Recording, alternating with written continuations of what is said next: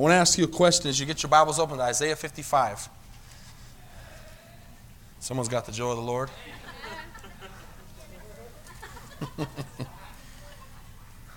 How many believe God created the earth in 6 days? Anybody have a problem with that? It wasn't 6,000 years. Wasn't a million years.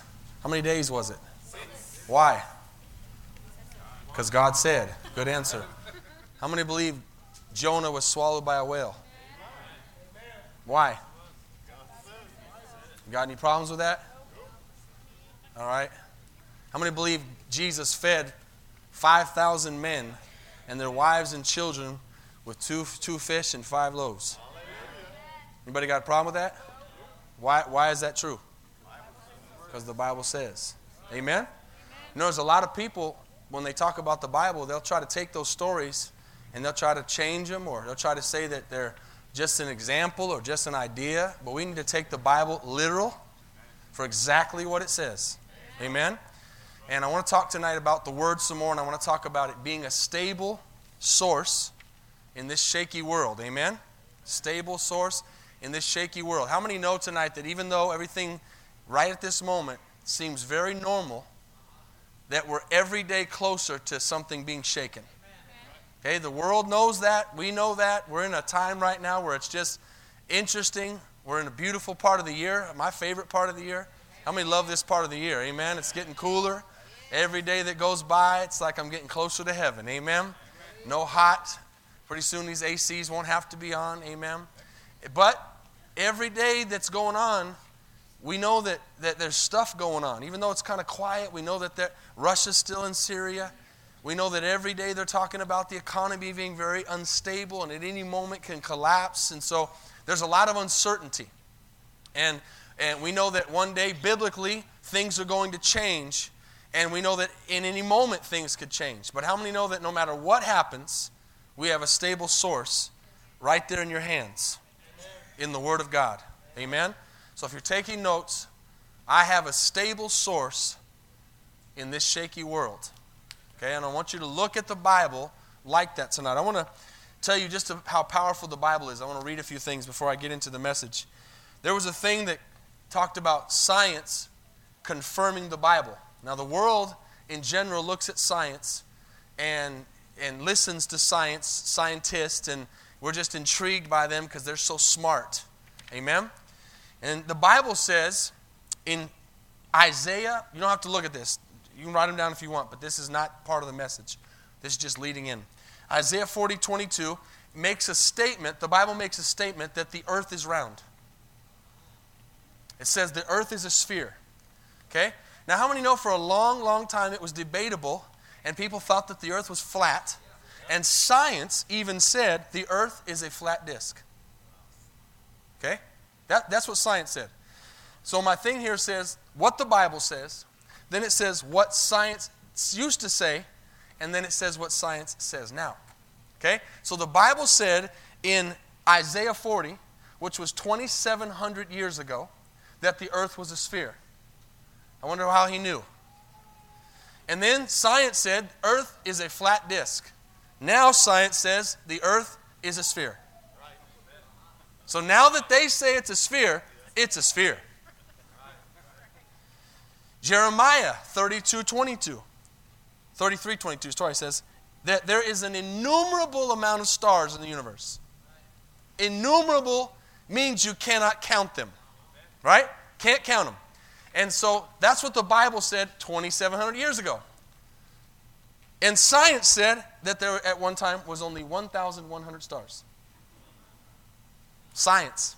1,100 stars. Guess what science says now? There's an innumerable amount of stars. So everybody says, wow, science is smart. In Job 26, oldest book of the Bible, thousands of years old, Job made a statement through the inspiration of God, through the inspiration of the Holy Spirit, watch this, that the earth floated in space. It just hung there. Okay, isn't that amazing? Job said, as a matter of fact, if you read the book of Job again, you'll see some amazing stuff in Job. Amazing stuff, right? And so he mentions that, he says, and these are exact words. You can look at these verses later. Job 26, verse 7 says that the earth is floating in space, and it's not held up by anything. And, okay, this is just stupid. This is what it said, though. Science said that one time that earth sat on a large animal. Science. Okay? Science. Guess what they say earth does now? It floats in space. Hebrews 11:3 says creation was made of invisible elements. Okay? Basically made from nothing. Science was ignorant on that subject. They didn't have anything to say. Now, science says creation is made of invisible elements. They're called atoms. Y'all following me? I'm only going to do a couple more because I have a lot. Just an example to show you the power of what you have in your hand. More powerful than science. In 1 Corinthians 15, Paul says, verse 41, that every star of those innumerable stars is different. Every star is different. And science said, no, all stars are the same. All 1,100 of them are the same. Guess what science says now? Each star is different. Job 38:19 and 20 says that light moves. Light moves. Science used to say that light was fixed in a certain place. Now science says light moves. Scientists should just read the Bible. We could free everybody of their jobs. They could just read the Bible, take the Bible literal, and we wouldn't need scientists. We just call them Godists. Biblists. Right? I'll give you one more. This is interesting. Also in Job, air has weight. All of you that are in school recently, this would make sense. Air has weight. Science used to say that air was weightless. Guess what? Guess what science says now? Air has weight. It's crazy when you pick up one of those things, like a helium thing. It's real heavy. It's just air, but it has weight. Let me give you one more. Leviticus 17, verse 11. Blood is the source of life and health. Scientists used to say sick people must be bled. Now they say blood is the source of life and health. I have a lot more, but I wanted to start off by you understanding tonight that we have a Bible in our hands that is God's written word. Amen? And it's perfect, and it's unchanging, and it doesn't lie, and it's been around since before there was anything in existence. And if we'll just listen to that, listen, we have more power in this Bible that's in front of us right now than any scientist in the world. And I want to remind you tonight, and I might quote him in a minute tonight in my message if I get to it. I want to remind you that one of the greatest minds of our entire existence, Isaac Newton, was a Bible-believing, Jesus Christ-believing person. One of the greatest minds of all time was a Bible scholar. Amen? So I want to look at Isaiah 55:11, our stable source in a shaky world. And what I want you to have by the time we leave tonight is faith. Just like on Sunday morning, I gave some examples of some miracles so that you would have faith to believe for your healing, for your deliverance, for whatever you needed. I want you to have faith tonight as you walk out that you have a source in your hands that is a stability in a shaky world. Okay? So no matter what comes your way, no matter what you face, no matter what problem the devil throws at you or life presents to you, I want you to learn to go to the Bible for the answer. Okay, I don't want you to go to a counselor. I don't want you to come to me. I don't want you to go to a friend. I'm not saying you can't have counsel, but I'm telling you your answer is in the Word of God. How many know we've got a world full of problems today, and every day people are talking about their problems and talking about their situations, talking about that they don't have a fix and this and that. How many know the answer is in the Bible? Just can't get these people to read it. We talked about that Sunday, that we are really an illiterate generation, right? We're an illiterate generation. We don't read like we used to, And a lot of it has to do with technology. But look at Isaiah 55, verse 11. Give me an amen if you're there. I really think this message, if we just take a few minutes tonight, will really help you. Let's pray real quick. Father, just anoint your word tonight. Father, it's a Wednesday night. And Lord, we're here because we want to learn. We're here because we're hungry. We're here because we're not satisfied with what we know, Father. We want to know more. Jesus, you're the King of this place. You're Lord of this house.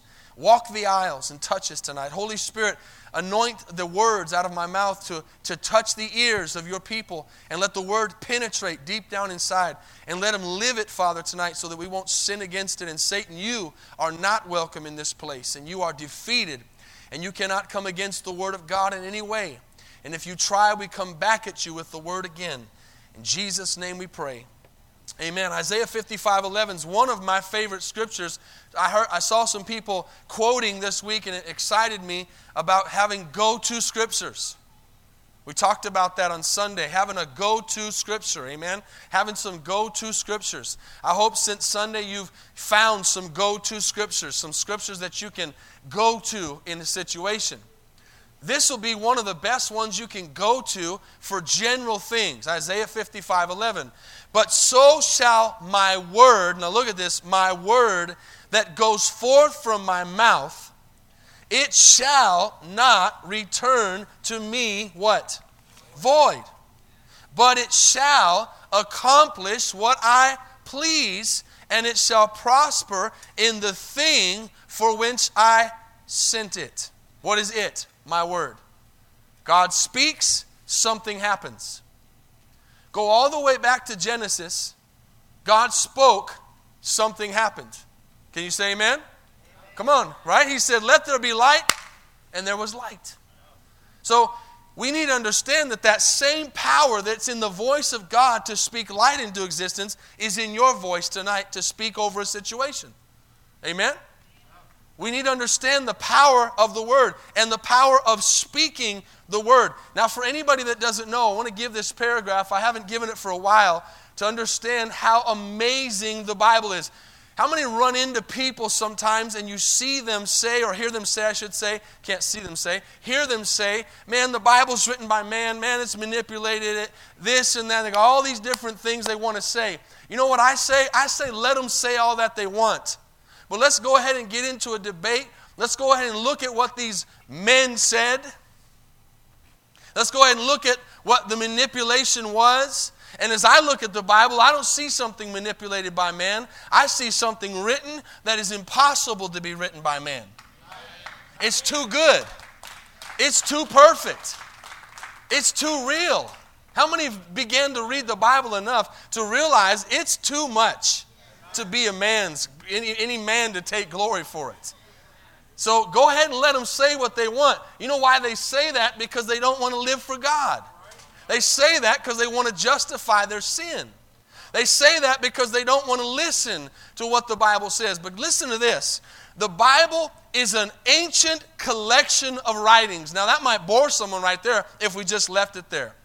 An ancient collection of writings. Well, there's all kinds of ancient collection of writings comprised of 66 books. Not 60, not 70, 66. Amen? Which was written over a time period of 1,600 years. That's a long time. Meaning from the very day that the first words were written of Job, we know that Job is the oldest book in the Bible, until the word was written at the very end of Revelation chapter 22, which is the last verse of the Old New Testament. We know that when he said, do not add or take away from this book, when that was written, it was 1,600 years of time. That's a long time. I mean, that's a long time to write a book. Now, that would be impossible by one person, of course. But then when you add in the fact that 40 different people wrote this book over 1,600 years, it makes the Bible not to me, listen, if you really think about it, it doesn't make the Bible to me something that's, wow, manipulated by man. To me, it makes the Bible something more amazing. Here's why.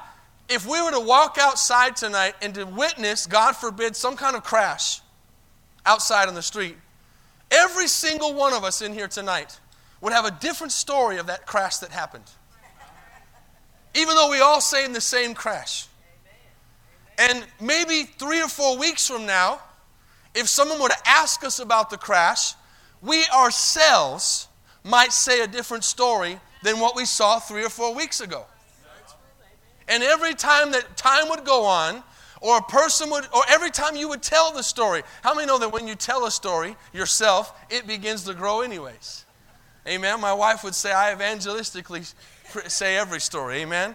If you're a preacher, you always add a little bit of emphasis to it anyways. Amen. How many are following what I'm saying? When you get people involved, things actually get more messed up. The more hands you get in the recipe, the more bad it tastes.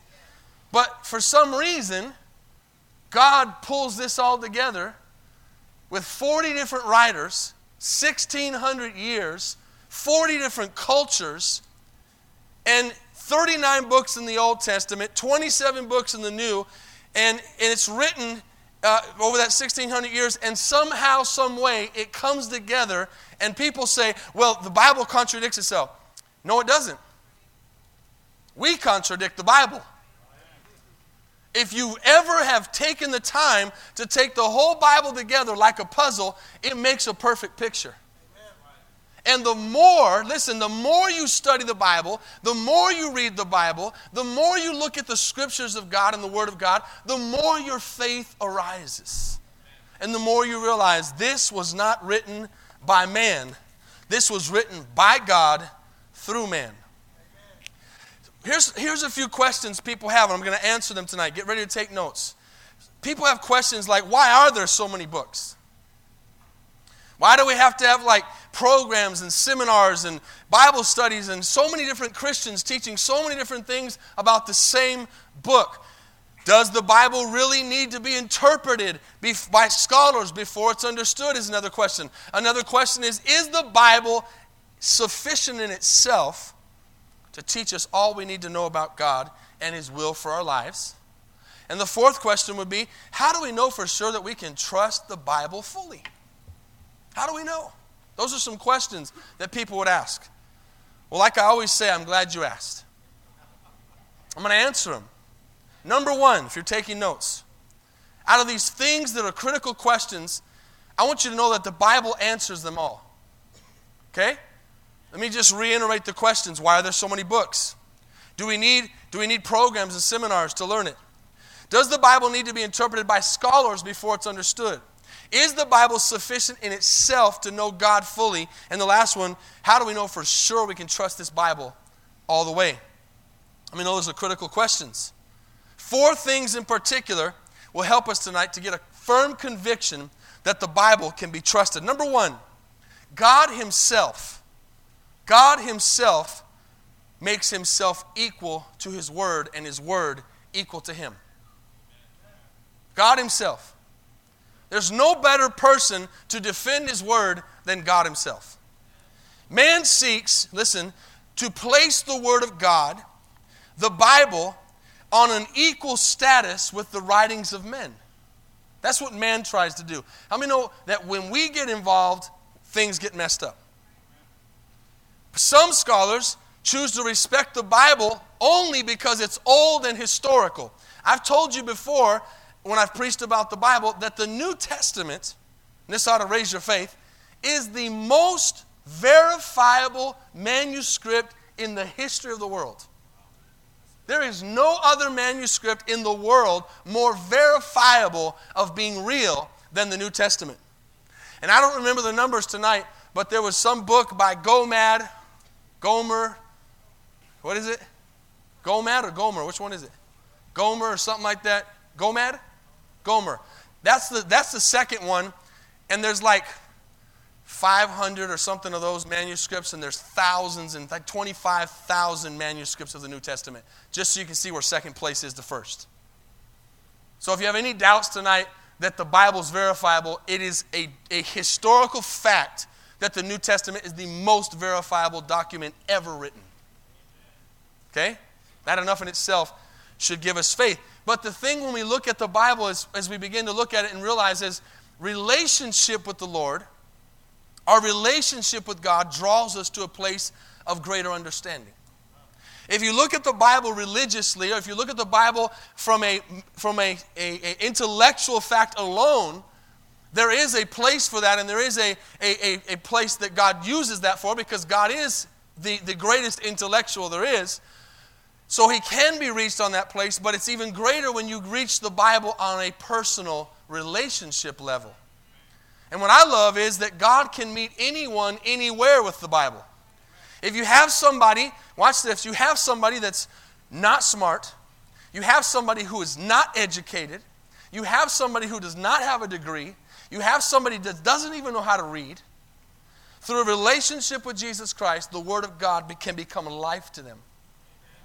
Then on the whole other side of the spectrum, if you have someone who has degrees and MDs and bachelors and all kinds of studies and is a genius, God can reach them there and go beyond them, even so, to that person as well. God's Word reaches everybody. It reaches everyone. It can reach the smart, and it can reach the dumb. I'm the dumb, amen? I'm not on the smart side, I'll say that. I'm not the sharpest knife in the door, but I'm not the dullest either. How many would put yourself in that position? So they go by history and antiquity, and they kind of like to relate it to mythology because it's been around so long, but they deny the nature of it being God. Okay? Kind of like Philippians says, denying the power thereof. This is not God's viewpoint, because John 1:1 says, in the beginning, what? Was the Word. In the beginning was the Word, and the Word was with God, and the Word was God. Boom. He makes it equal to Himself. I'm going to show you who the Word is. I'm the Word. I'm going to show you when the Word was, when I was. I'm going to show you who the Word is. I am. I am the Word. I was the Word. I'll always be the Word. I made the Word. I am the Word. I am. He is. He was. He's there. Y'all following that? He's always been. He always will be. So He says, when I was, the Word was. And when the Word was, I was. In the beginning, when things were created, was the Word. The Word of God is a person. Have you looked at God that way? He's a person. Why? Because the Bible says that the Word became flesh. So when you look at it like that, it changes your perspective on how you see it. Are you reading the Bible as just some, wow, nice sounding story? Or are you reading the Bible as you're reading God? It's not our choice to value the Bible as just some document. It's our choice to look at God's Word through relationship. Listen to this. Write this down. Reading the Bible without meditating on it. That doesn't mean you cross your legs and put your fingers together and go, not that meditation. Okay? Meditating means thinking about it and reading it and rereading it and understanding it. Reading the Bible without meditating on it is like trying to eat without swallowing. Think about it. Reason number 2. God Himself claims the Bible's authorship. God Himself says, I wrote this. We can trust Scripture because God said He wrote it. 2 Timothy 3:16 says, all Scripture is given by inspiration of God. If God says He inspired this word and it's given by Him, that's what it means. It's God's Word. And the word inspiration means breathed. So you read it again. All Scripture is given by the breath of God. Think about it that way. He spoke it and it became. So what you're looking at tonight is, even though it's been touched by man, so to speak, it's gone through a printing press or whatever, that's God's Word, breathed. We're reading the breath of God. Amen? How many have ever been done on a mirror, written on a mirror, and then you breathed on it and you see the letters? That's how you can picture that. God breathed the Word, and it became visible. We are reminded by Peter in the Bible in 2 Peter 1:21, it says, "For the prophecy," that's all the scriptures, "came not in old time by the will of man, but holy men of God spoke as they were moved by the Holy Ghost." Okay, I'm going to read that again. This is Peter's words. 2 Peter 1:21, "For the prophecy came not in old time by the will of man, but holy men of God spake as they were moved by the Holy Ghost." I guarantee you that no writer of the Bible, David, Paul, Peter, Job, Moses, no writers in the Bible sat down and said, "You know what, I think I'm going to write something for God." None of them did that. The Bible says they were compelled by God to write those words. Amen. I mean, think about this for a second. Have you ever done something for the Lord now that you've been saved, and when you do it, you look back and you go, "I did not do that," in a good way. I did not say that. I did not think that. I don't know how I did that. Have you ever done something and someone said, "How'd you do that?" and you honestly don't know how you did it, you just know it was God? So there's an idea of exactly what happened. All of a sudden they just begin to write, and you can just almost see probably as many of these men were uneducated men, some of them were fishermen, amen? They began to write, and their hands are moving, and they're probably thinking, "What in the world am I doing?" And they're probably thinking, "I'm not thinking this," and their hands are moving. And then after a while they realize, "Okay, God, you're doing this. All right, okay." They don't even know what they're doing, but they're being inspired and compelled by God to write what God says to write. No more and no less. How many have ever been under the conviction and the fear of God in a reverent way, in a holy way, and you just knew, "I can't do this or can't say this any other way than what God said"? That's how those men were writing the Bible. They weren't going to mess with what God was saying. They weren't going to write what wasn't supposed to be written. Remember, it was even said in the book of John, he said, "If I was to write all the things that were supposed to be written down, all the things that could have been written down, all the libraries in the world wouldn't hold the books." So why are all the libraries in the world not filled with books? Why is it just 66? Why is it just this Bible? Because that's what God said. He said, "I want you to put this together, and this is going to be my manual. This is going to be the Old Testament. This is going to be the New Testament, and I want you to put it together, and this is what's going to make sense. This is what I want to use for my manual for my people." How many know God is big enough to protect His Word? Amen. Do you know that all throughout history this thing's been tried to be destroyed over and over again, and they can't do it? It is still the all-time #1 bestseller ever. Even though we're reading it less today than we should, it's still the all-time #1 bestseller. I want you to think about this statement by A.W. Tozer. How many have ever heard of him? He has about 1 billion great sayings. Here's one of them. "The Word of God understood and obeyed." The Word of God understood and obeyed. How many know you can't have the Word work if you don't obey it? Amen. Pastor Andrew said that at the offering tonight. Obey what God says. A.W. Tozer says, "The Word of God understood and obeyed is the shortest route to spiritual perfection." I'm going to say that again. Let it sink in. I read the Word, I understand it, and then I obey it. How do I know I'm understanding it? I obey it. I do it. I'm not just a hearer of the Word, I'm a doer of the Word. So he says the shortest route. How many want to be spiritually perfect tonight? All right, the rest of you, I don't know what you want to be. Spiritually imperfect? I'll do that again. How many want to be spiritually perfect? Okay, I thought so. I know you were just Wednesday night, brain freeze for a second. If you want to be spiritually perfect, read the Word, understand it, and obey it. And you're walking in spiritual perfection. Now watch this. Here's the warning. We must not select a few passages of the Scriptures to the exclusion of others.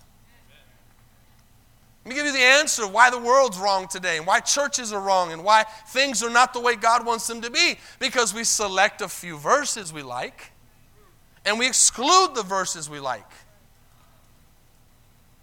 Anybody in their right mind would say, I'm going to include heaven, but I'm going to exclude hell.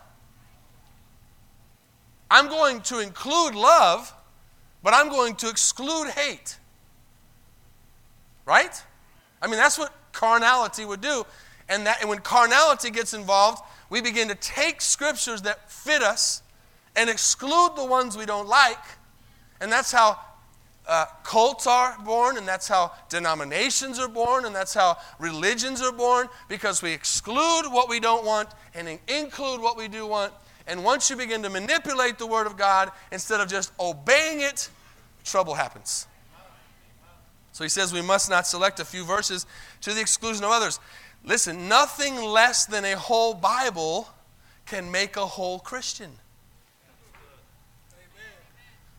Nothing less than a whole Bible can make a whole Christian. Am I a complete Christian tonight? Only you can answer that. How do I know I'm a complete Christian? I completely obey the Bible. If I don't obey it all, I'm not a whole Christian. Amen. Here's another example. Picture a harp of 1,000 strings. That's the Bible. A harp of 1,000 strings. If you play on one to the exclusion of the relationship it has to others, you will develop discord. Play that harp and only pick the ones you want. It's not going to sound right. That's obvious. I mean, if you've ever seen or heard a harp, it's all the way down. It sounds amazing when it starts at one end and ends at the other. They know how to touch it right, pressure and all that. But if you were to exclude, it wouldn't sound right. But when you do it correctly and play on all of them, keeping them in their places and in their divine scale, you will hear heavenly music all the time. God wants us to play the Bible with all the chords. Amen? He wants us to read it as it is, and He doesn't want us to skip over the things that we don't like. So, number 2, God's claim is He said, I wrote the Bible. Number 3, God says Himself that His Word is the standard for truth. Now, we have a lot of religions and a lot of beliefs in the world, but how many know that no matter how many there are, there can only be one right? Now, lots of people would say we're right. Most people don't say we're wrong. They believe they're right. But even if they say they're right, there can still only be one right. There's only one truth. Think about computers.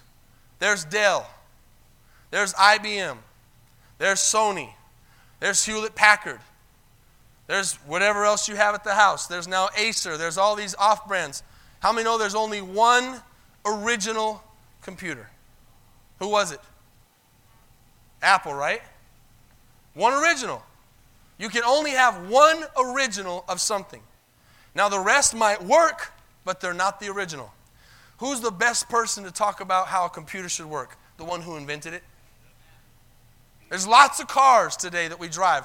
Every day there's new brands. There's still only one original. Who made the original car? Henry Ford. Who's the best person to talk about cars? Henry Ford. Why? He made the first one. Who's the best person to talk about creation? The one who made it.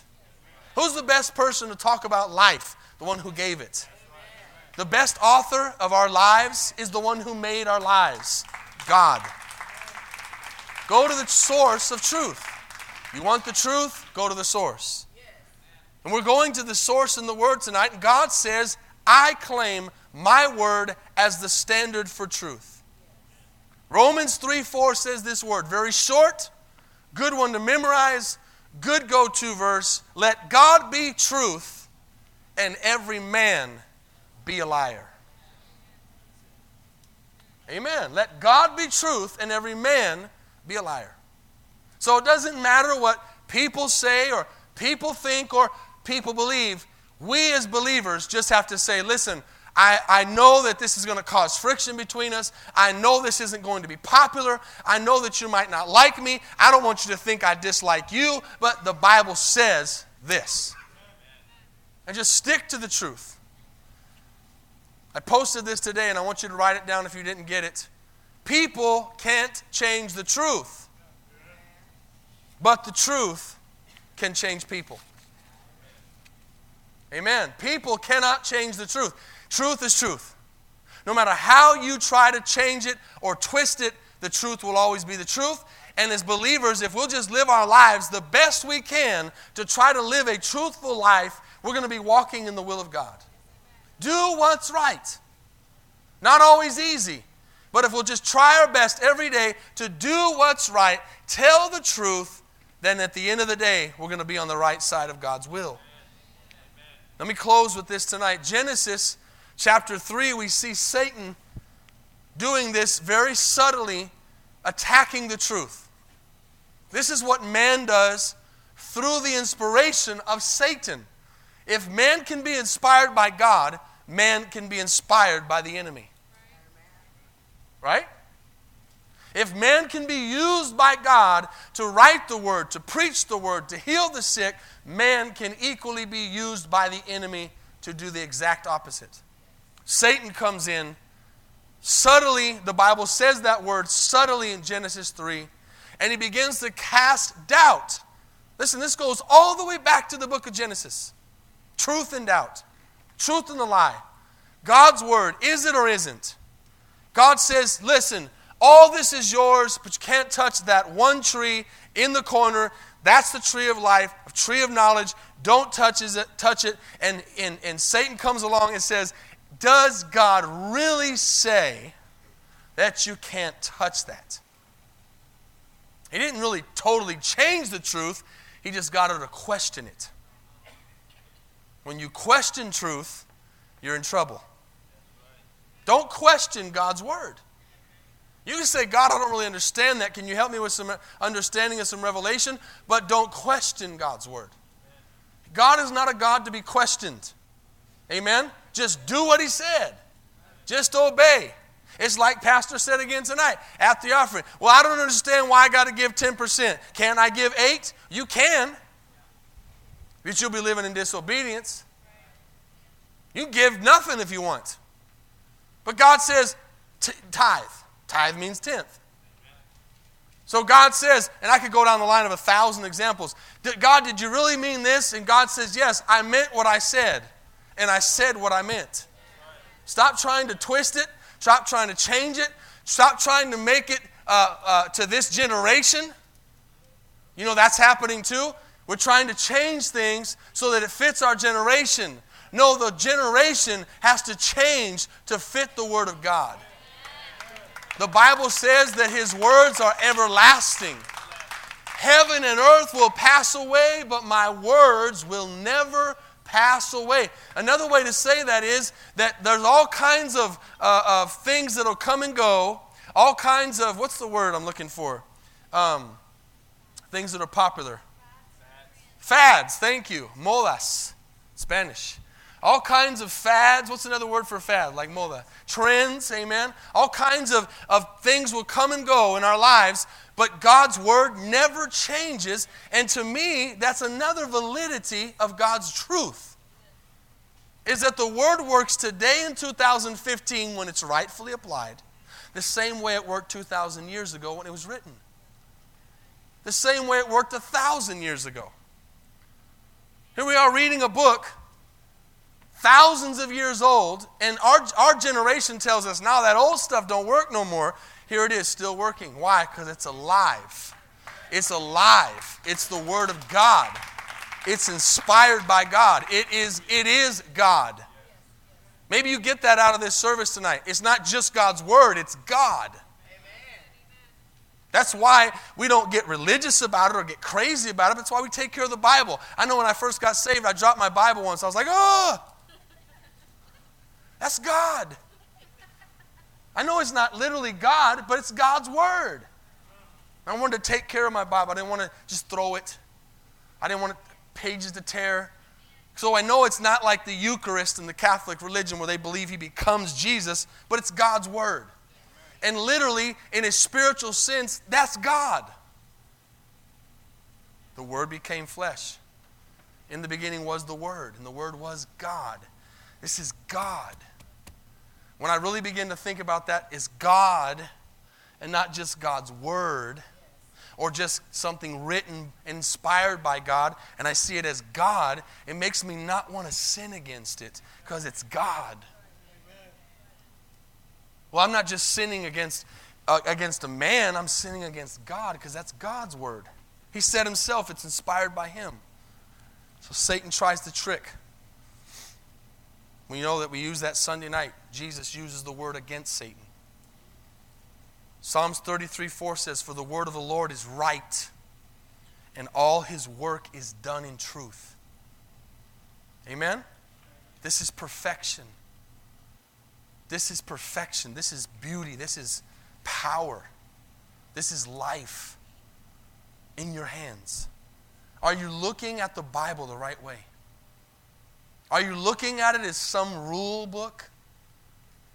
Or are you looking at it as life? I mean, perspective has everything to do with how you grow with God. How are you looking at this word? Because if you're looking at it as a book of rules, you're looking at it wrong. But if you look at it as God, and if you look at it as a mirror, it'll change your life. And you read it, and you don't allow anything else around you to affect what this word says to you.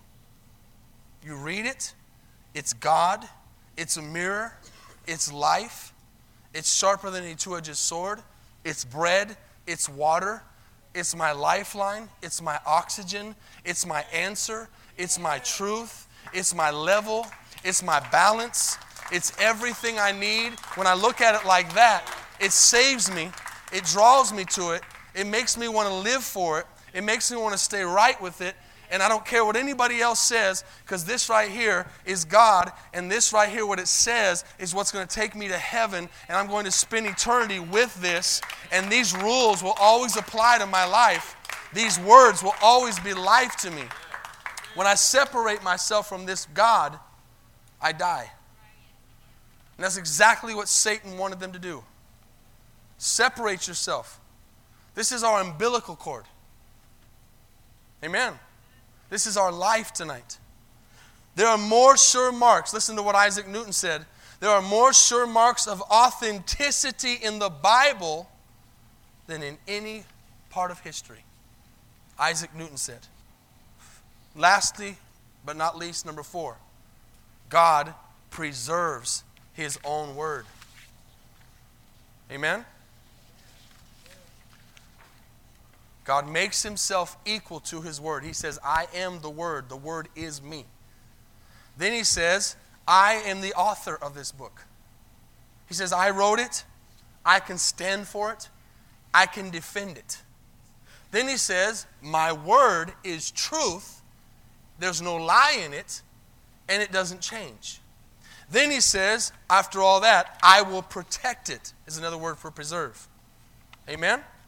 Listen to this. You can hold all the critics in the world at bay with a simple belief in God's eternal promise that he would preserve his word. Let me say that again.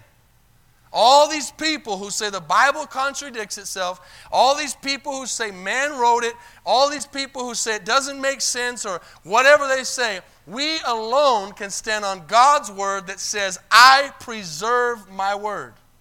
What do we start off with in Isaiah? My word shall go forth and shall do what I said it will do. If God said it, he'll do it. He says no matter what. And the example he gives in that, and I didn't get into it to close, what he says in that is, he says, as the rain comes down from the sky, as the snow comes down from the sky, as nature happens, he says, just as everything happens in nature, so does my word happen. It will do what it says it will do. You realize that there are even some people today in this world who are not even believers in the Bible or believers in Jesus, and things they do line up with the Word of God, and the nature of God's Word blesses them? Do you realize that? Because His Word is life.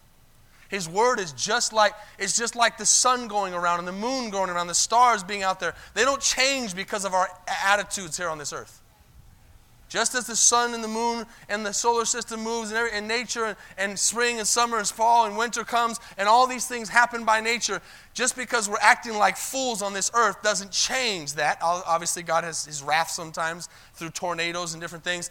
But the nature of His Word is moving, and sometimes people are, not even on purpose, living inside of the principles of a truth, and they're blessed.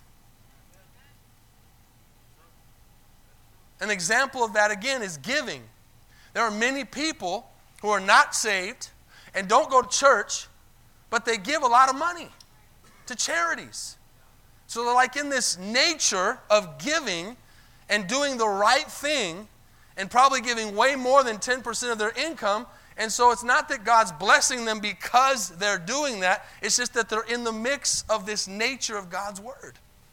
Does that make sense? It happens.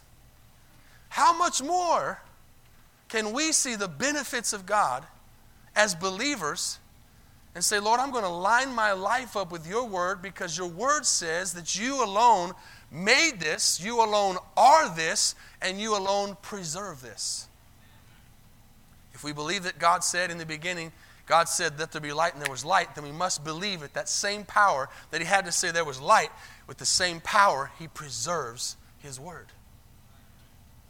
Can't believe, listen, you can't believe that God said, let there be light, and light came on, but you don't believe He protects His word. You have to believe His word is what it says it is. Psalms 12, last verse I'm going to give you, verse 6 and 7 says, the words of the Lord are pure words. Psalms 12, 6 to 7. The words of the Lord are pure words. This is a good verse. Another go-to. Like silver tried in a furnace of earth, purified 7 times. You shall keep them, what? The words. O Lord, you shall preserve them from this generation forever. I'm going to read it again. Listen. The words of the Lord. What are the words of the Lord? Right here. This book are pure words. Like silver tried in a furnace of earth, purified 7 times. You shall keep them, O Lord. You shall preserve them from this generation forever. Amen. Musicians, you can come.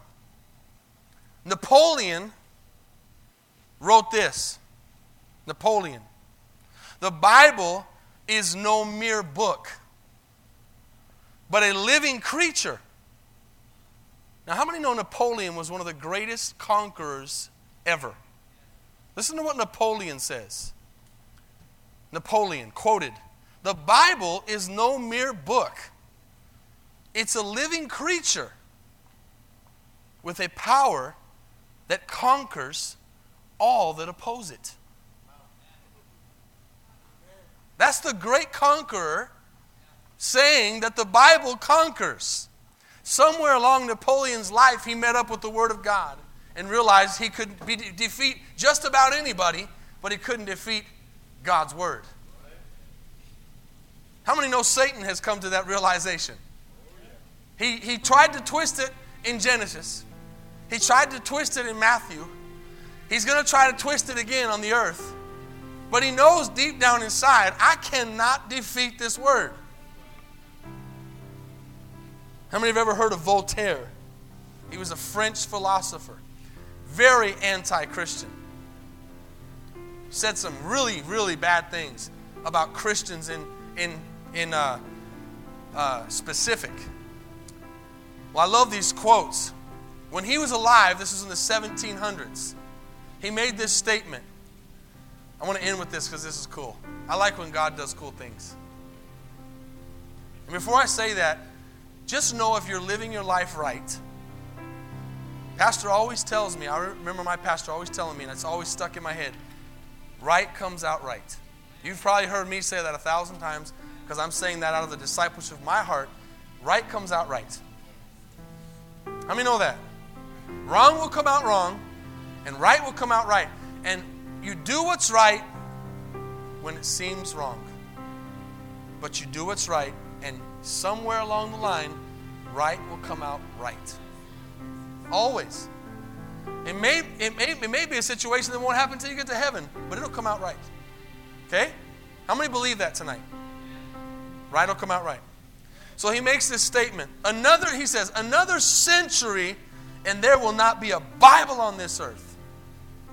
That was in 1700s. We know we have Bibles still. He says another century is going to pass, and he says it boldly. And listen, if you go read some of his stuff, man, I read something before I came out tonight that I was like, whoa! Strong stuff. God's going to make everybody eat their words. Another century, and there will be not one Bible on this earth. So guess what? He thought within 50 years of his lifetime there would not be one Bible in the world. Corrie ten Boom says, now his house he lived in is a distribution center for Bibles of many languages. That's the God I serve. Someone's like, yeah, go ahead and dare me. Go ahead and say that. I don't forget anything you said. Then within a century there'll be no more Bibles. He's dead. His house is full of Bibles.